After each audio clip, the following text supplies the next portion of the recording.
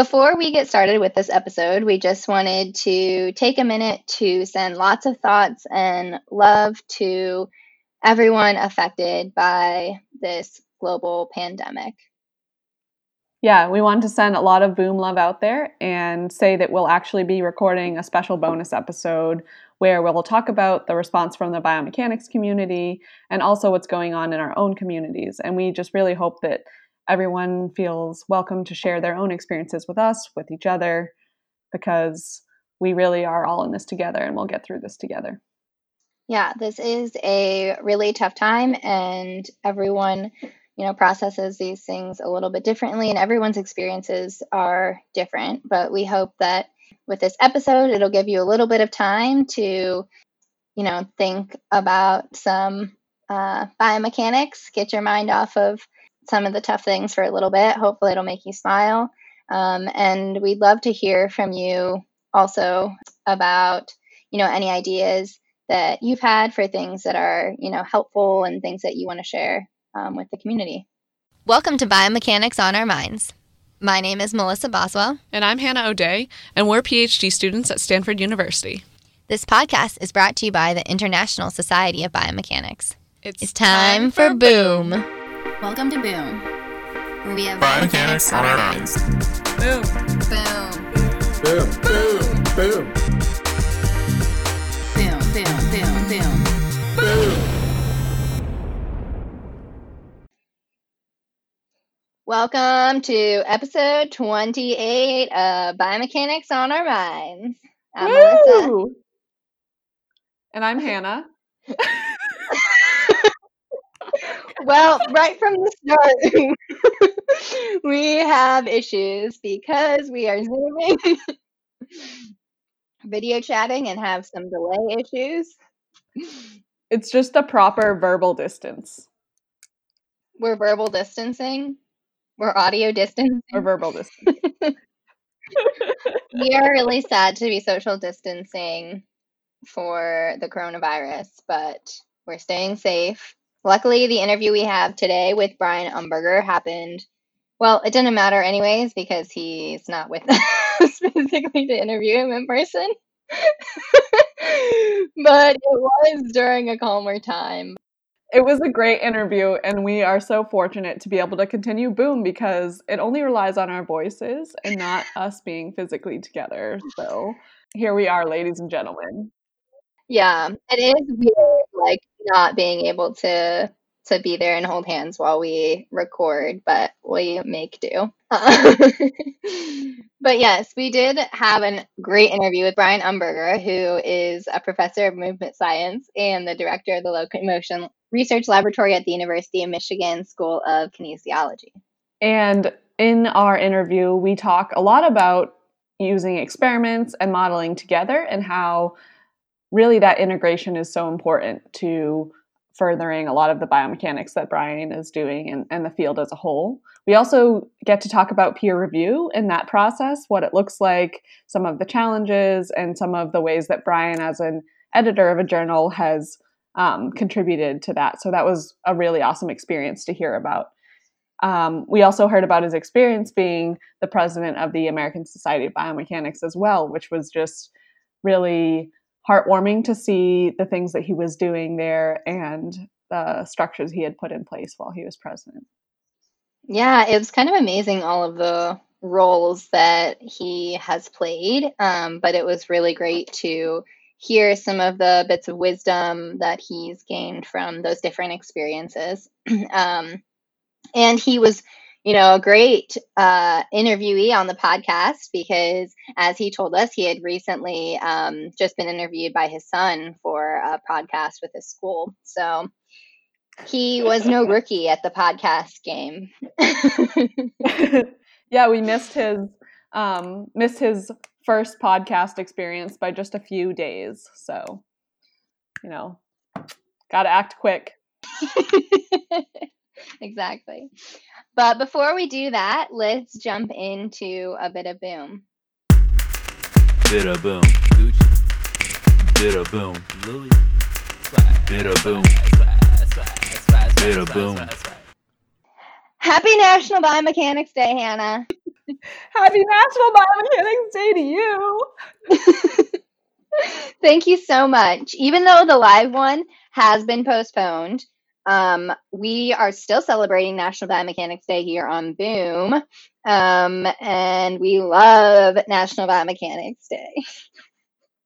We really do. And we had a really exciting bonus episode with Paul DeVita, who is really heading up the entire National Biomechanics Day initiative and has been continually reaching out for people to share past photos from National Biomechanics Days and still really keep the excitement high, even though we can't physically be holding it.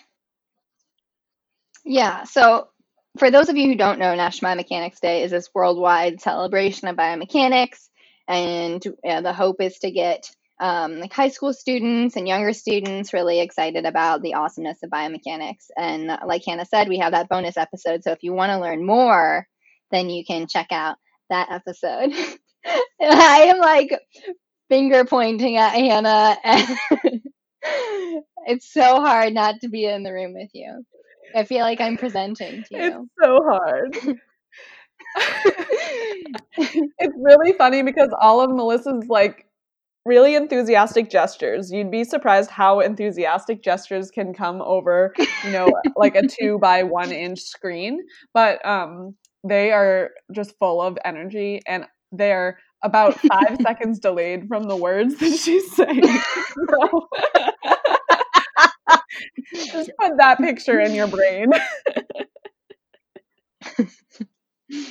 But in the spirit of biomechanics, Hannah and I wanted to dive a little bit into the history of biomechanics and where the field started. So Hannah, you want to start us off with some fun biomechanics facts? Sure. I was actually surprised to see that an exact date to define the start of biomechanics is really hard to pin down. It looks like there are traces of biomechanics interests in Egyptian papyri dated 1700 to 1600 BC. What's papyri? Like a papyrus. It's the plural of that fruit. It's like a papyrus, like the paper, but it's the singular version. What do you mean the paper? Oh, like a scroll? Oh, like a scroll, yeah. I didn't know what that was. But should I know what that was? I've never written on papyrus before. I only know because there's a brand of paper called papyrus, or like cards. Oh, wow. Oh, wow. Yes, I actually do know what you're talking about. Is there, I feel like there's symbols like a little bird. Yeah, with a little bird. It is, yeah. Okay, so delayed. What you were saying, it was first found on a papyri. I feel like we just need to redo that whole I feel like the people need to know what a papyrus is. Thanks for diving us a little bit deeper into what papyri is, Melissa. We really, for those of you who don't, aren't nested in all of the Egyptian culture details of ancient Egyptians, I think that was a really helpful definition. So I think that more of the solid foundations of biomechanics can be traced back also to the time of the great Greek philosophers like Socrates, Hippocrates, all the E's. And then some of the more modern minds like Leonardo da Vinci, who really studied an extensive amount of human anatomy, even performing dissections to better understand the musculoskeletal system. And he really believed the workings of the human body were actually an analogy to the workings of the universe. Yeah, I think that's really beautiful. I feel like there's probably no beginnings to it because it's like as long as humans were alive, like biomechanics existed, right? And there's like always this curiosity about how people move. It's not like a scientific discovery that we can move. But it is really interesting to just like learn about how it's like changed throughout. It's hard when I see you laugh and I don't know what part of what I'm saying is funny because it's delayed. Anyway, we might have talked about this before on Boomer. I know we've heard it at a conference. This interesting fact about Descartes from the 1600s, and he believed that spirits entered the brain and then passed into the nerves, and then they were able to change the shape of the muscle by like interacting with other spirits that were in the muscles already. So they believed that like we could move from our muscles because of the spirits that controlled them. You know, almost 400 years later, we've still believed that to be true. And that's biomechanics and what we celebrate in Biomechanics Day. Just kidding. But it is kind of remarkable how they were able to get kind of close to knowing that there was some kind of energy going on in our nerves that was controlling our muscles. They called it spirit. Now we call it, ATP. So just about there. Anyway, since we can't celebrate National Biomechanics Day in person today, I was wondering what your favorite part about National Biomechanics Day is in general, or like maybe any part from we've held 3 National Biomechanics Days at Stanford, and so I was wondering if you have any favorite memories. Are you talking to me? Who else would I be talking to? So I thought that would be a good joke. Oh, she got me. I got her, ladies and gentlemen. So thank you for the question, Melissa, because I think it's really fun to look back on the many National Biomechanics Days we've been a part of. And I just have to tell our audience that really Melissa has been the queen of National Biomechanics Day at Stanford. She has been a fearless organizer and making everything work. It's always so smooth and so amazing. And she's always taking pictures and just getting everyone super excited, and the kids love her. So am I your favorite part of National Biomechanics Day? I kind of think that's what I'm saying. Is me buzzing everyone around your favorite part of National Biomechanics Day? Running around, freaking out? It's the one day in my PhD when I know what I'm supposed to be doing. Oh my gosh. But in all seriousness, my favorite thing about National Biomechanics Day is the people. Like, all of the labs come together and you get to see people just really loving their science, and you see that passion come out, and you see them get excited about that passion coming out in others, especially in the kids. Like, they come in not knowing what the gastrocnemius is, and then they leave being able to show people what it can do. Yeah. And that's just really exciting. That's such like a nice way to put it, and I couldn't agree more. I think one of the favorite things about the ones that we've held is that like we've gotten 7 or 8 labs every year to participate who all do biomechanics in different ways. So we have people that are more on like the tissue side of biomechanics, and people that study neuromechanics and how the brain develops and grows. And so it's like all these labs come together in a really cool way. And yeah, I agree. Like at the end, we also have lunch with all the kids and just kind of reflect on what they've learned. And it's so fun to see them excited about biomechanics and learn some new things. Yeah, and I feel like everyone always leaves having that renewed and refreshed energy from teaching. Yeah, definitely. Fun. All right. Well, we hope that you all can celebrate National Biomechanics Day in some way, shape, or form today. Make sure you share why you like biomechanics. Let us know, and let us know the creative ways you've come up with to still celebrate. And now for our interview with Brian. Today we're talking with Brian Umberger, who is a professor of movement science and director of the Locomotion Research Laboratory at the University of Michigan School of Kinesiology. Thanks for talking with us, Brian. Thanks for having me on. Yeah, we're really excited to talk to you. We know that your research is focused on better understanding the biomechanics, energetics, and control of human locomotion, and also encompassing topics that range from the evolutionary origins of human bipedal locomotion to the development of assisted devices to help restore mobility in people with lower limb amputation. All of this sounds really fascinating, and we're excited to talk about it. But our favorite way to start off is with the question, when did you first become interested in biomechanics or know that you wanted to become a biomechanist? Sure. It actually goes back quite a ways to well before I knew what biomechanics was.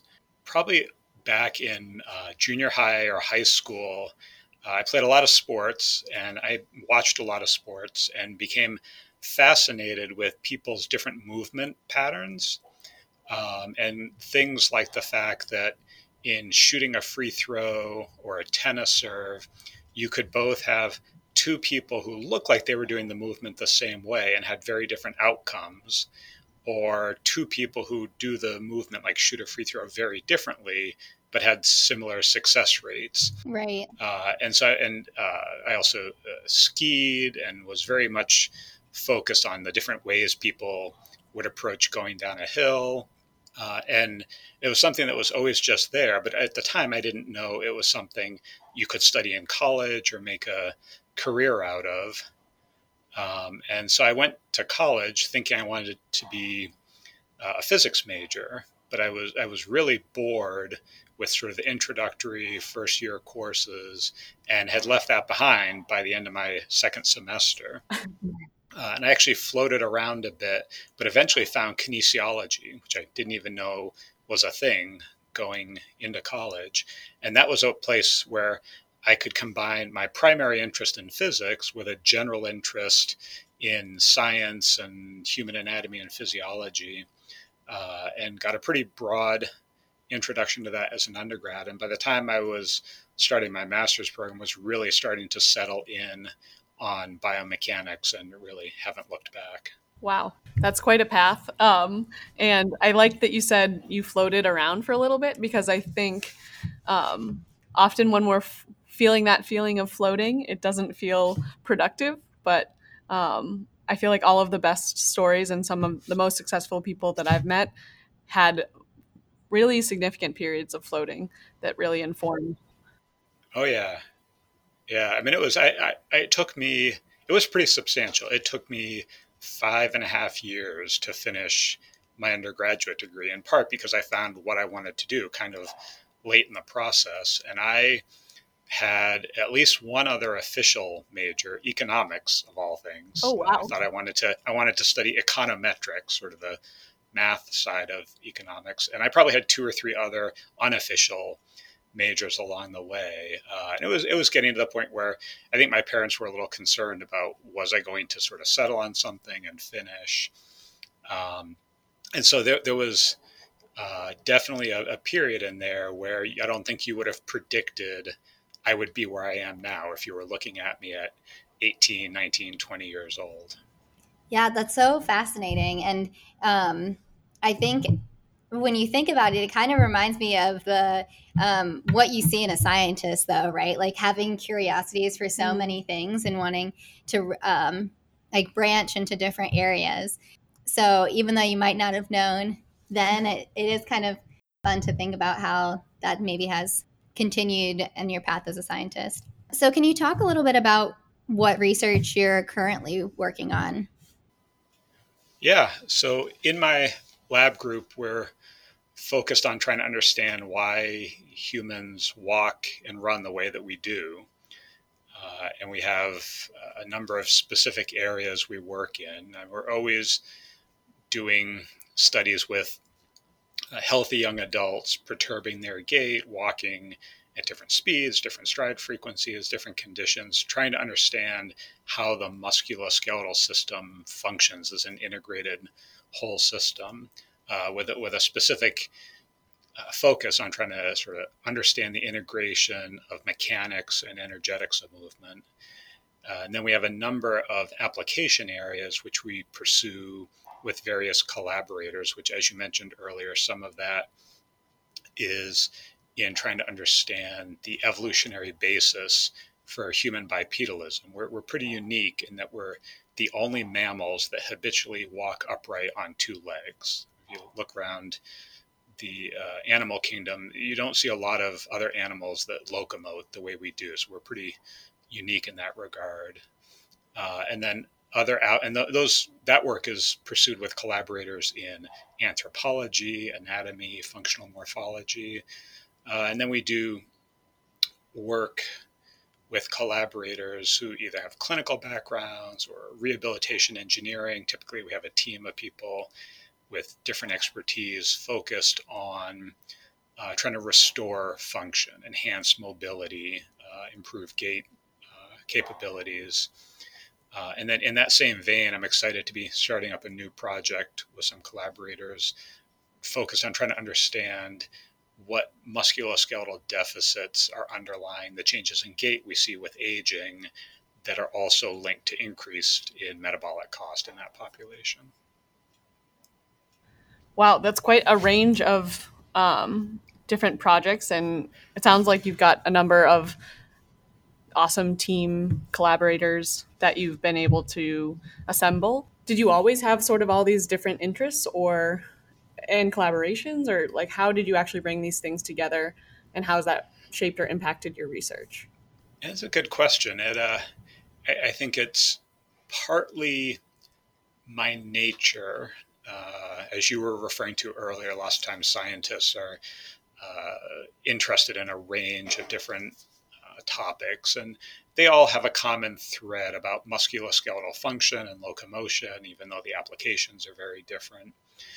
But there's also a bit of serendipity in it, in that I was just in the right place at the right time, connected with the right people. I had a chance to work on a project when I was a PhD student and help out with one of the early reconstructions of locomotion in Australopithecus afarensis, the famous Lucy skeleton. Wow. And so that was something I did not go into my PhD thinking I was going to do that. I'd always been really fascinated by that sort of thing. And then happened to many years later just connect with the right group of people who really are the experts in that area and bring my knowledge in biomechanics and musculoskeletal modeling and locomotion simulation and do something together that neither one of us could do alone. The work that has more to do with helping better design assistive devices, robotic prosthetic limbs, et cetera, came about because at my previous university in engineering and mechanical engineering, they hired a person who I really connected with well, and we had complementary interests. We worked well together. And so as much as a lot of these things look like well thought out plans, there's always a little bit of luck and timing associated with all of it. Yeah. Thank you for calling that out, because I think a lot of us get frustrated when sort of our best laid plans don't play out. But I think that it's important to be cognizant of the times and important times when actually your best laid plans might not work out, but it might be for the better, or you might be open to a different opportunity that you hadn't been or wouldn't have been exposed to, rather, if you had. I can think of 3 or 4 project lines that spent time thinking about and developing with someone. They just never went anywhere. Mm-hmm. Yeah. So what you hear about mostly are the successes, but not all the things that didn't pan out. Yeah. Yeah. Actually, I'm sort of interested in just going back to you saying that you had the opportunity to work on developing the model of Lucy, of her gait. Just interested in that story. Like, how did that actually? Was someone just come up to you and be like, "Hey, you're interested in the evolution of walking?" Yeah. So that again was definitely being in the right place at the right time. And I went to Arizona State University for my PhD, which in the mid to late 90s was sort of a hotbed of movement science, with this group of faculty who had just sort of naturally self-assembled with people from kinesiology and biomedical engineering and some neuroscientists in biology. And then critical for this piece we're talking about is some functional morphologists from the anthropology department. And right about the time I was going there, they had applied for and received a National Science Foundation IGERT award. I think that's been discontinued now and maybe replaced with a different program, but it was a pretty substantial NSF program that funded cross-disciplinary, interdisciplinary graduate training. And so it always had to involve bringing together 3 or 4 different fields working on a similar topic. And so you can imagine, I came into that as a student, and just by nature of the program had natural interactions with people with kinesiology backgrounds, biomedical engineers who worked on computational modeling and simulation, and anthropologists who had interest in 2 things, in locomotion, which is what I was interested in, and then also a group that was working on hand function, which is also another major evolutionary development in our early human ancestors. And so there was a small group of us in kinesiology and biomedical engineering who were working on musculoskeletal modeling and computer simulation. We're really working as sort of an integrated team. And one of the other graduate students I did my PhD with, that turned out to be what he did for his dissertation, Akinori Nagano, who's now a professor in Japan. And I got to play sort of a key role in working with him on those projects. And then he has gone on to do other things, and I've sort of picked that up later in my career. And we're actually have been focused mostly on doing comparative work in modern humans and chimpanzees, where we can both do the modeling and get experimental data. But we're going to be returning to the fossil hominin part, doing some predictive simulations with enhanced models and testing some of the prevailing ideas about how musculoskeletal morphology affects bipedal walking ability. That's so interesting, and interesting how your research has kind of circled back to something that you were doing or started as a PhD student. And I have to say, I have seen the OpenSim model of the chimpanzee, and I'm curious about why the skull of the chimpanzee is included, because it's a little bit creepy. We definitely get, as we've developed that model, the visualization was just the pelvis and hind limb. And then over time, we added on the thorax, and it gets more of a response from people. It looks more like the complete thing. And the face, the skull really just completes it and gets quite a reaction from people. Yeah. My immediate reaction was kind of a mix of terror and concern. It worked out well that was during one of our lab mates' defenses. Yeah, so. I think you've probably seen too many horror movies, but. No, but I thought it also gives a sense of like bringing reality into what you're doing computationally, because sometimes it's like if you just have the lower body or something, it doesn't floating in space. Yeah, it's kind of like okay, you actually see what you're doing with this, and like it makes like you said, like a bigger impression or impact on people. I think the scientific rationale is to get an impression of like the overall height. You need the skull in there. But, okay. Yeah, we'll go with that. That makes sense. Can you also just talk a little bit further about, so you often cite this use of combination of experimental and computer modeling techniques. Could you maybe just highlight the importance of this? Sure. In most of what we do, the modeling and simulation is tightly integrated, either with experimental data we collect here ourselves, or that we work closely with a collaborator who has the expertise. Like there's only a handful of labs in the world that are set up to collect gait data on non-human primates. And likewise, if you're working with a specialized clinical population, we've always gone with a collaborator on that rather than trying to do it ourselves. And I mean, the value of modeling and simulation is tremendous, but it has to be done in a way that's grounded in reality, so it doesn't risk becoming just a purely academic exercise.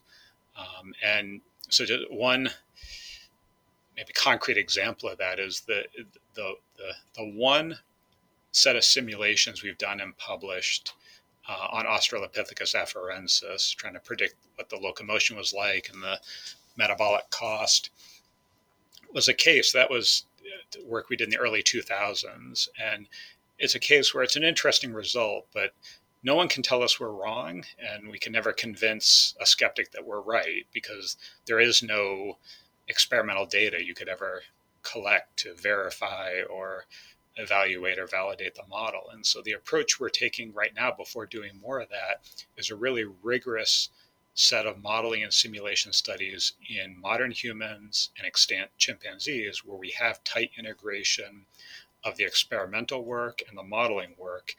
And that will allow us to define what the bounds of uncertainty are when we go back to doing pure simulation work on an extinct organism that we could never get data from. And we have what are known as the two bracket species from an evolutionary perspective. And so we know how closely we can come to predicting experimental data with the model and these two species we can get data from. And it'll give us an idea of how much confidence we should have in this quote unquote pure simulation work on an extinct organism, and where the points of uncertainty are likely to be, which I think is really important for properly interpreting that data, and also to get acceptance from the scientific community so they understand to what extent they should and should not trust those simulation results. Wow.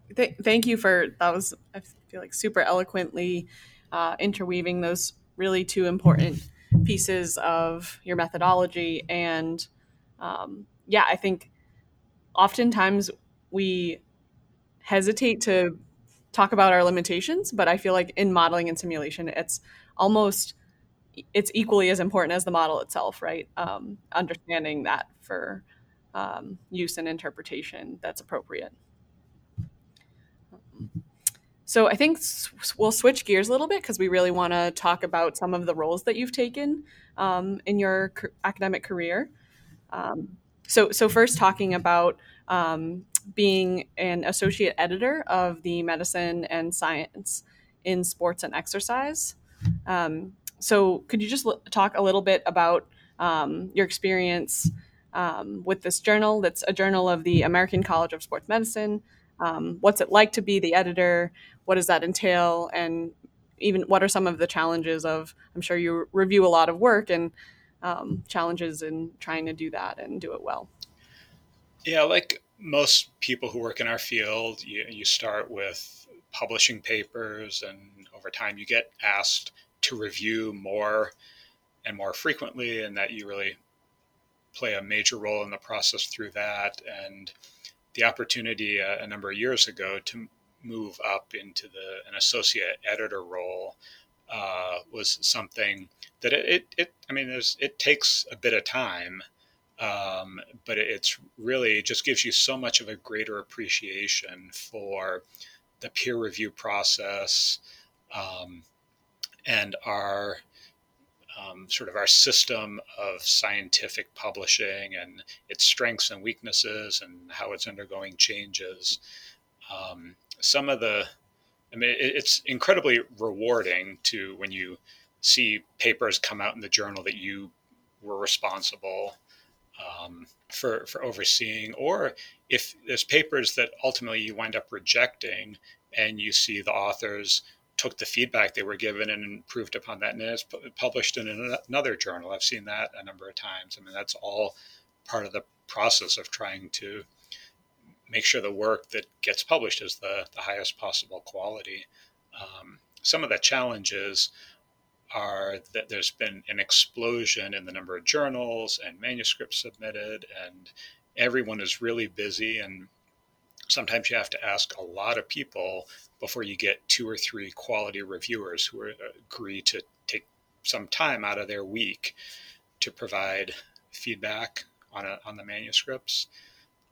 The other And I still review for other journals, so I know exactly when people decline what they're faced with and all the different things they need to balance. The biggest challenge is when the decision is not clear cut. I mean, sometimes it's just obvious that a manuscript should be rejected, and other times when it should be accepted. But there's always those cases in the middle where you've got competing factors and conflicting reviews from the reviewers, and it winds up becoming a bit of a judgment call. And if it's a topic you're familiar with as an associate editor, you can also exert your own judgment in terms of your read of the paper. But oftentimes you're handling manuscripts where you're not a primary content expert, and it's an inexact science. I think it's overall a high quality system that works, but it's definitely not a perfect system, and definitely for me at least, a lot of time is spent on those difficult cases. And did you make the right decision accepting or rejecting a manuscript?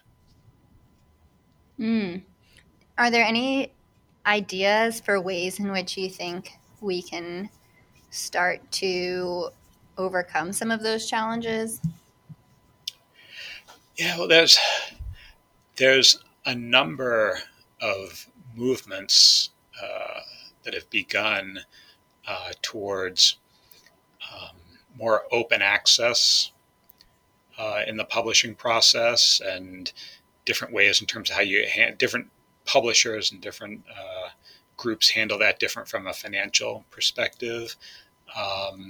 There are movements to be more permissive in what is published and let sort of much of the review happen after the fact by whether the scientific community winds up citing that work or just sort of letting it fall to the wayside. And having been immersed in it a bit the last few years, I don't have any great insight in terms of, yes, these are the one or two things we should do, and that's going to make the process much better. I think it's really complicated, and there's probably not a one-size-fits-all solution, but a number of things that could be done to help improve the process. Yeah, I think we've actually talked about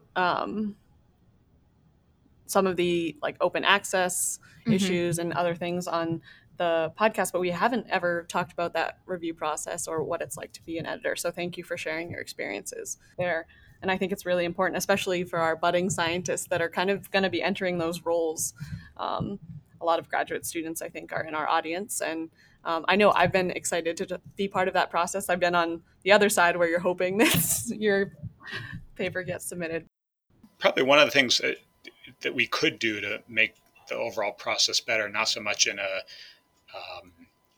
open access aspects in that, but I mean, peer review is so important, regardless of what model you're using. And it's something that we, in terms of how we train PhD students, generally provide people with very little experience in. And so that's another area in which I think the process could be improved in.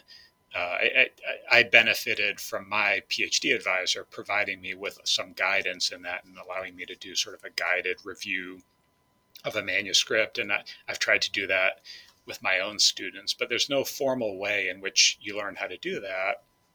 And so the reviews people provide, even established scientists, range tremendously in the quality of them and the appropriateness of them. That's another area that would help the overall process if everyone knew how to really do high quality reviews. Yeah, we are in total agreement. I think just kind of brainstorming here, we think that'd be actually something really useful to be able to spread either in podcast form or have some kind of document or something that we could provide.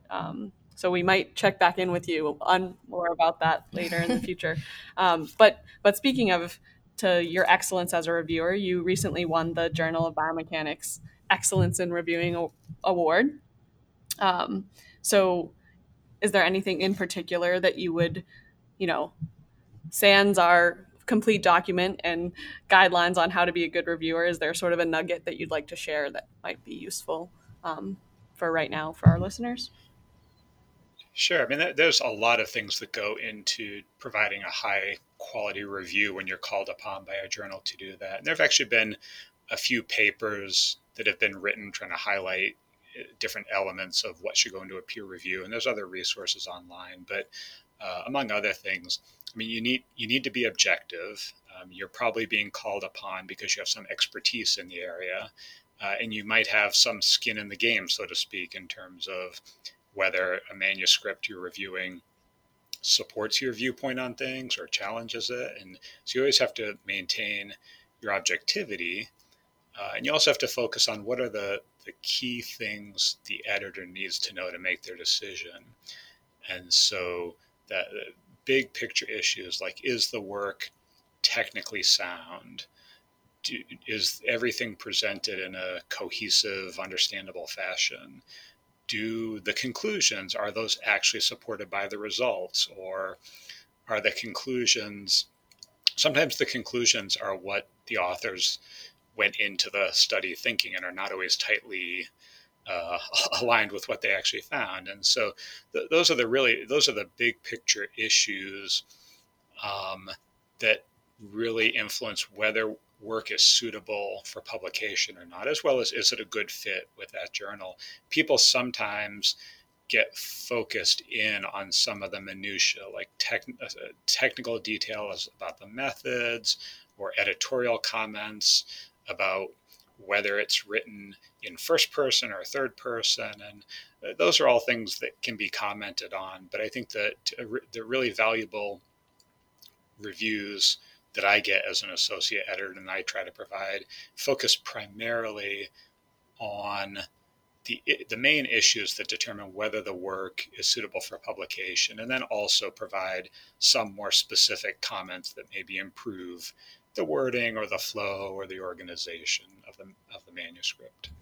Yeah, that's really helpful. Like, so the two kind of big things that I got from that was, one, maintaining objectivity, and then two, keeping those big pictures in mind when determining if the work is publishable. And I think keeping both of those in mind in terms of what makes a good reviewer is really helpful. So thank you for sharing that insight.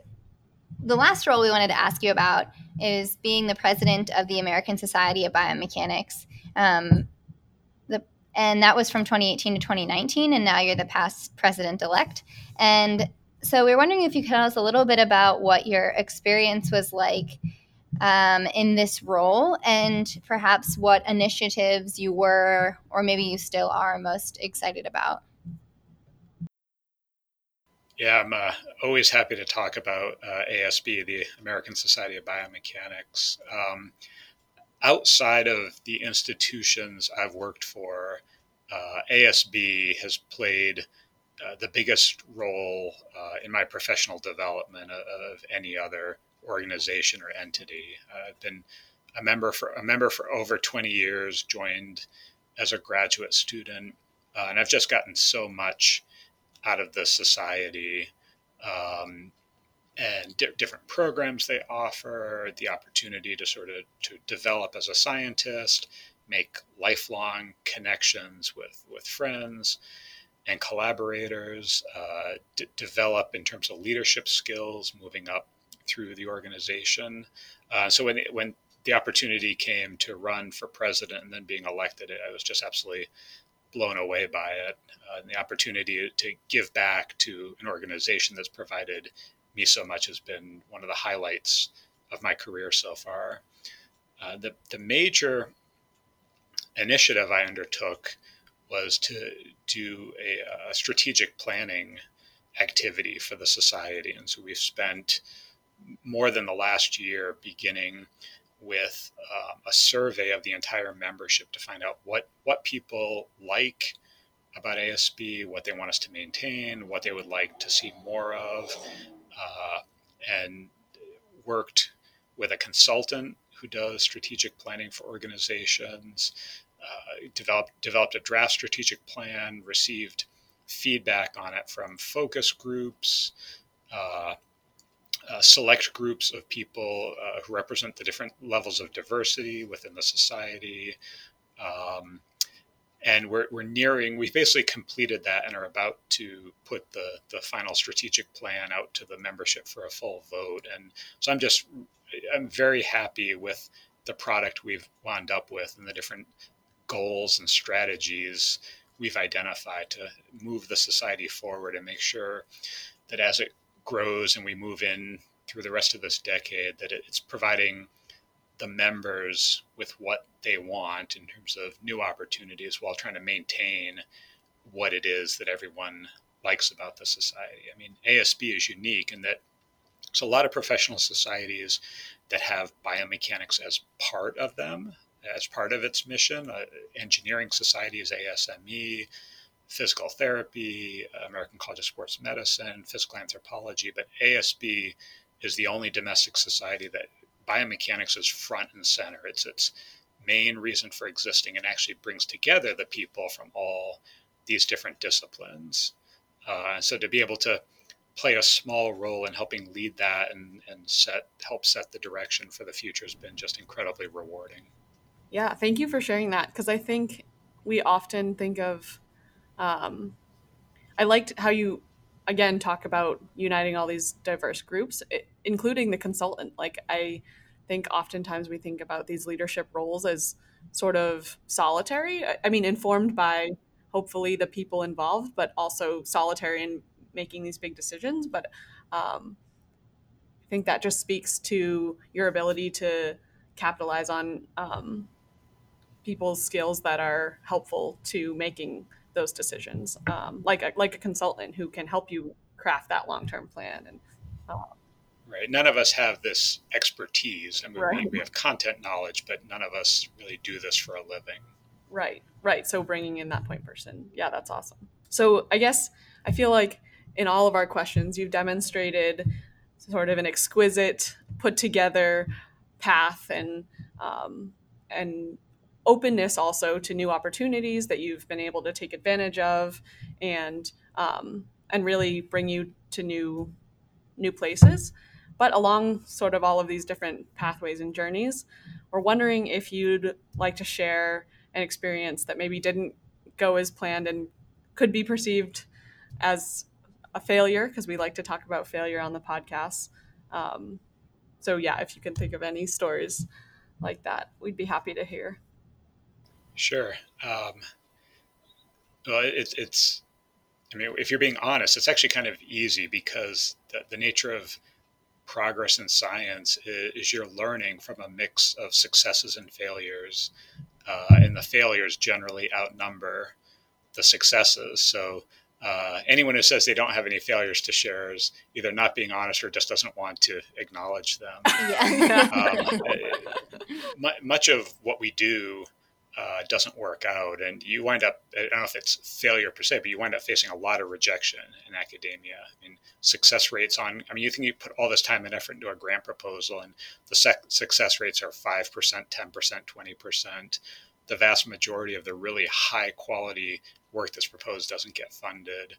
I think the examples for me, if I think about my own research, is people who do human movement simulation. Their results folders are just littered with failures because most of what you do doesn't actually work out. And it's the case where what you see when you go to conferences are the simulations someone generated of walking or jumping or running, and they don't show you the tens or hundreds of thousands of cases that didn't work out. Most modeling people keep a blooper roll of all the wacky simulation results. And I mean, the very first time, this is going back to 1999, 2000, the very first time I tried to simulate minimal energy cost walking. So get a model to walk forward with minimal metabolic cost. I coded up the cost function and ran a simulation or ran an optimization. And so back then it took a long time. So you let it run for a couple of days, not knowing what it was doing. You come back and take a look at the result and you pull up the animation and the model just fell forward, just like flat on its face. And the goal was to get a forward displacement of the center of mass with minimum cost. And it did it. It moved the center of mass forward with almost no cost. It shut off all the muscles and fell on its face. In doing that, you learn something about the difficulty of trying to take the objectives about why we move the way we do and put them in mathematical form. And as much as that was disappointing and humorous, in hindsight, I learned something about that in terms of what the constraints are on our movement, or how we put that in a mathematical context. And the next simulation was not the final one, not a success, but it was better in that the model actually took a step forward rather than fall. Yeah, that is progress. Yeah. Yeah. And I like that you said that a lot of simulation work, when you're doing that, you end up just being littered with so many failures, and there's some benefit perhaps to keeping maybe those failures organized and like being aware of what failures you've had to just better inform current research or future research. Yeah, and some of them are simply local minima that tell you there's actually different ways we could move besides the ways that people stereotypically do. And a related question would be, well, why don't people move that way? If it's a mechanically feasible solution, why is it that we don't do that? I know we just fall on our face and then we just build a robot. Maybe not. Maybe not that one. But some of like the wonky up and down gates we get. Yeah. So the last question we want to ask you is what you're most excited about for the future of biomechanics.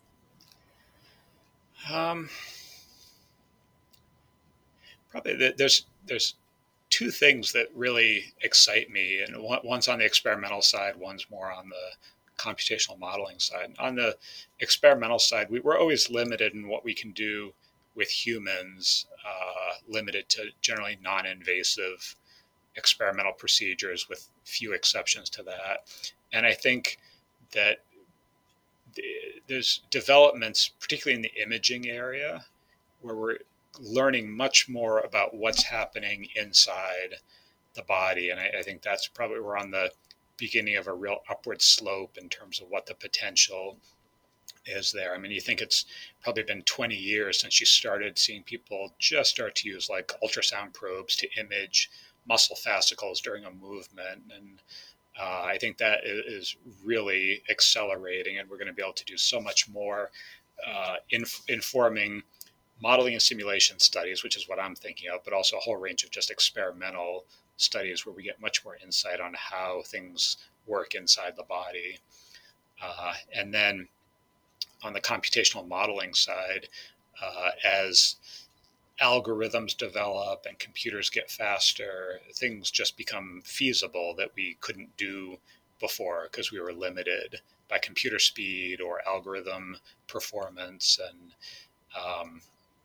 direct collocation has really revolutionized optimal control simulations. And I think that's probably just a starting point. And in circa 2000, if you tried to do a simulation of a 2D walking model, one step on the fastest computer we had in the lab, that would take maybe a week or two, just continual runtime. And now we can knock those out in 30 minutes, an hour, 2 hours on my laptop. And 10 years ago, we used to maintain a small Linux cluster in the lab with 8 compute nodes. I think it cost $20,000. And now the workstation next to my desk has 36 cores in it. I think costs $4,000 or $5,000. And so there's just so many things that become feasible.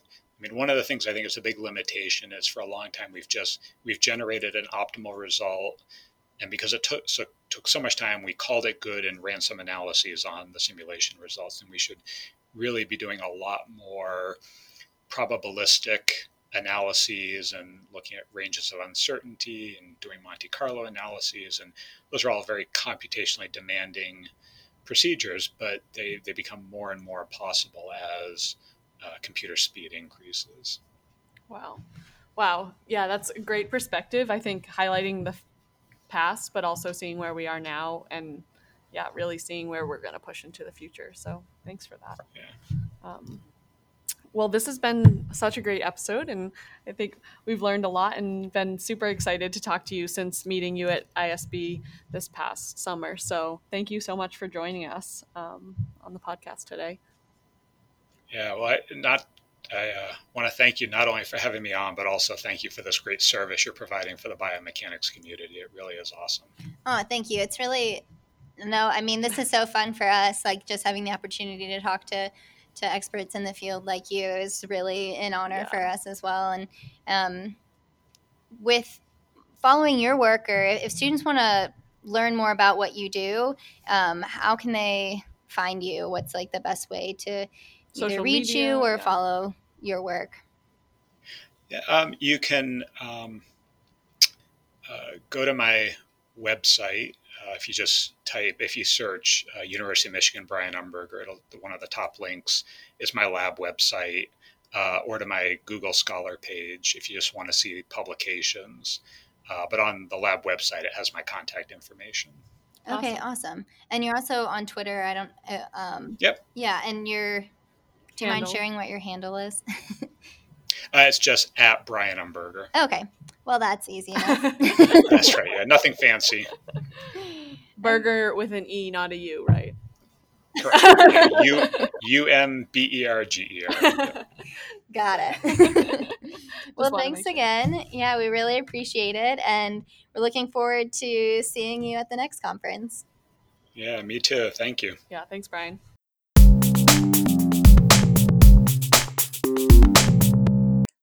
Now for our favorite segment, Research Fails. Research fails. Yes, it does. You might think that when all of your meetings are video conferences, there's no way that you could have a research fail. But I think that they've actually amplified in the Zoom meetings that have been occurring. Yeah. Have you had any? Well, I think I witnessed one. So Melissa received a text midway through our weekly lab meeting because I needed someone to know what I was experiencing.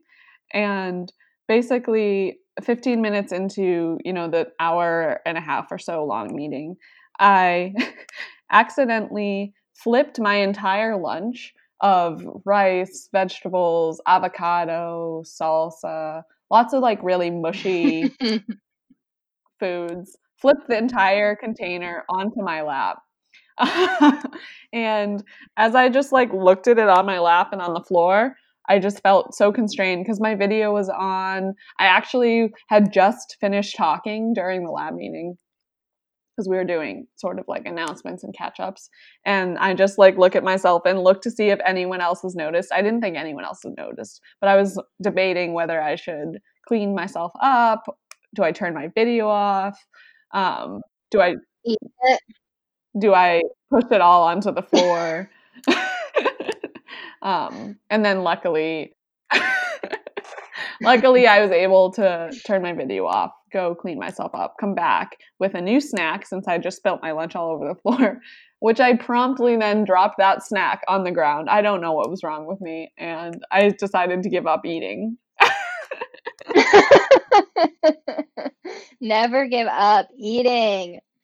Yeah, that is rough. It's a nice feature though to be able to turn off your camera and fix yourself and then start again. Yeah, how about you, Melissa?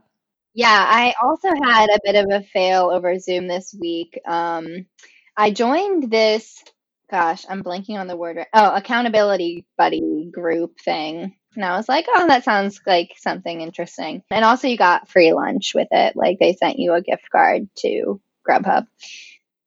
So I was like, that seems like something I should do. So I did it. But when I got on, so I set it up just in my living room and I turned off my camera and I was sitting there with my roommate. So we were like both listening to it. And but it actually turned out that it was just focusing on physical activity. And I thought it was maybe going to be like kind of work related because I like working out. I like keep it part of my routine so far. But I feel like working has been more of a struggle for me. So I turned to my roommate and I was like, I thought this was gonna be about, and then like right like mid sentence, I hear what, and I was like, huh? And she was like, you have a question? And I was like, I forgot to mute myself. Like, luckily I didn't like get through the whole. Like I was gonna like I thought this was gonna be about work or whatever. Like not that it would have been that bad, but it was still like embarrassing. Like I would have felt bad that I like interrupted her with this like rude question. Anyways, so then I decided to continue. We went into our breakout group, so I turned my camera on, and then we went back into the main group, and I turned my and I made sure to mute myself, and then I was just listening to her, but I was like getting hungry, so I went to the kitchen to get my lunch. I came back. I like had on workout clothes, but I like had it covered up with a sweater when I was on the camera, and then I was like I had just like took my sweater off because I was just my workout.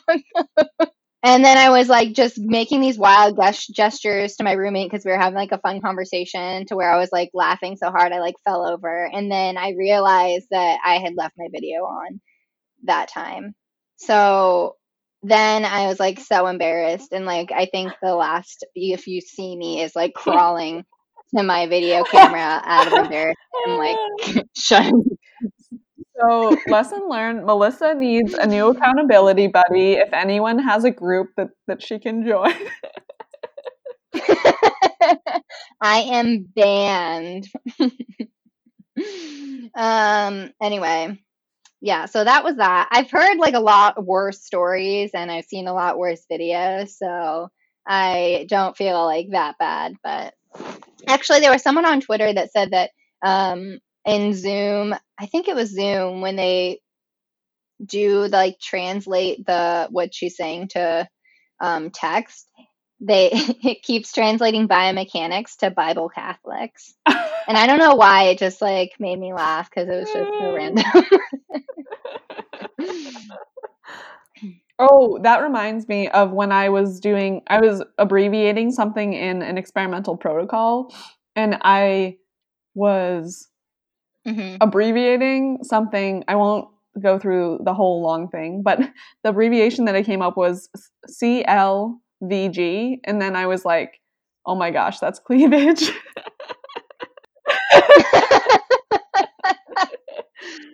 Oh my gosh. So I decided that I shouldn't abbreviate. I had a friend who like purposefully tried to make inappropriate abbreviations out of like projects that he was working on to like put them in his paper. Why are we not doing that? I don't know. We need to be more fun. Well, thank you for listening to this episode of Boom. We wanted to thank the International Society of Biomechanics for supporting the podcast. And we also wanted to thank Peter Washington, who makes all of the wonderful sounds and music that you hear. Yeah, and if you want to submit a research fail, suggest a person to interview, get involved with Boom in some way, just send us an email at biomechanicsonourminds@gmail.com, or you can follow us on Twitter at biomechanicsoom. How are we going to do this synchronous biomechanics off our minds? We're going to give it a go. I think you should do the countdown. All right. Biomechanics off our minds.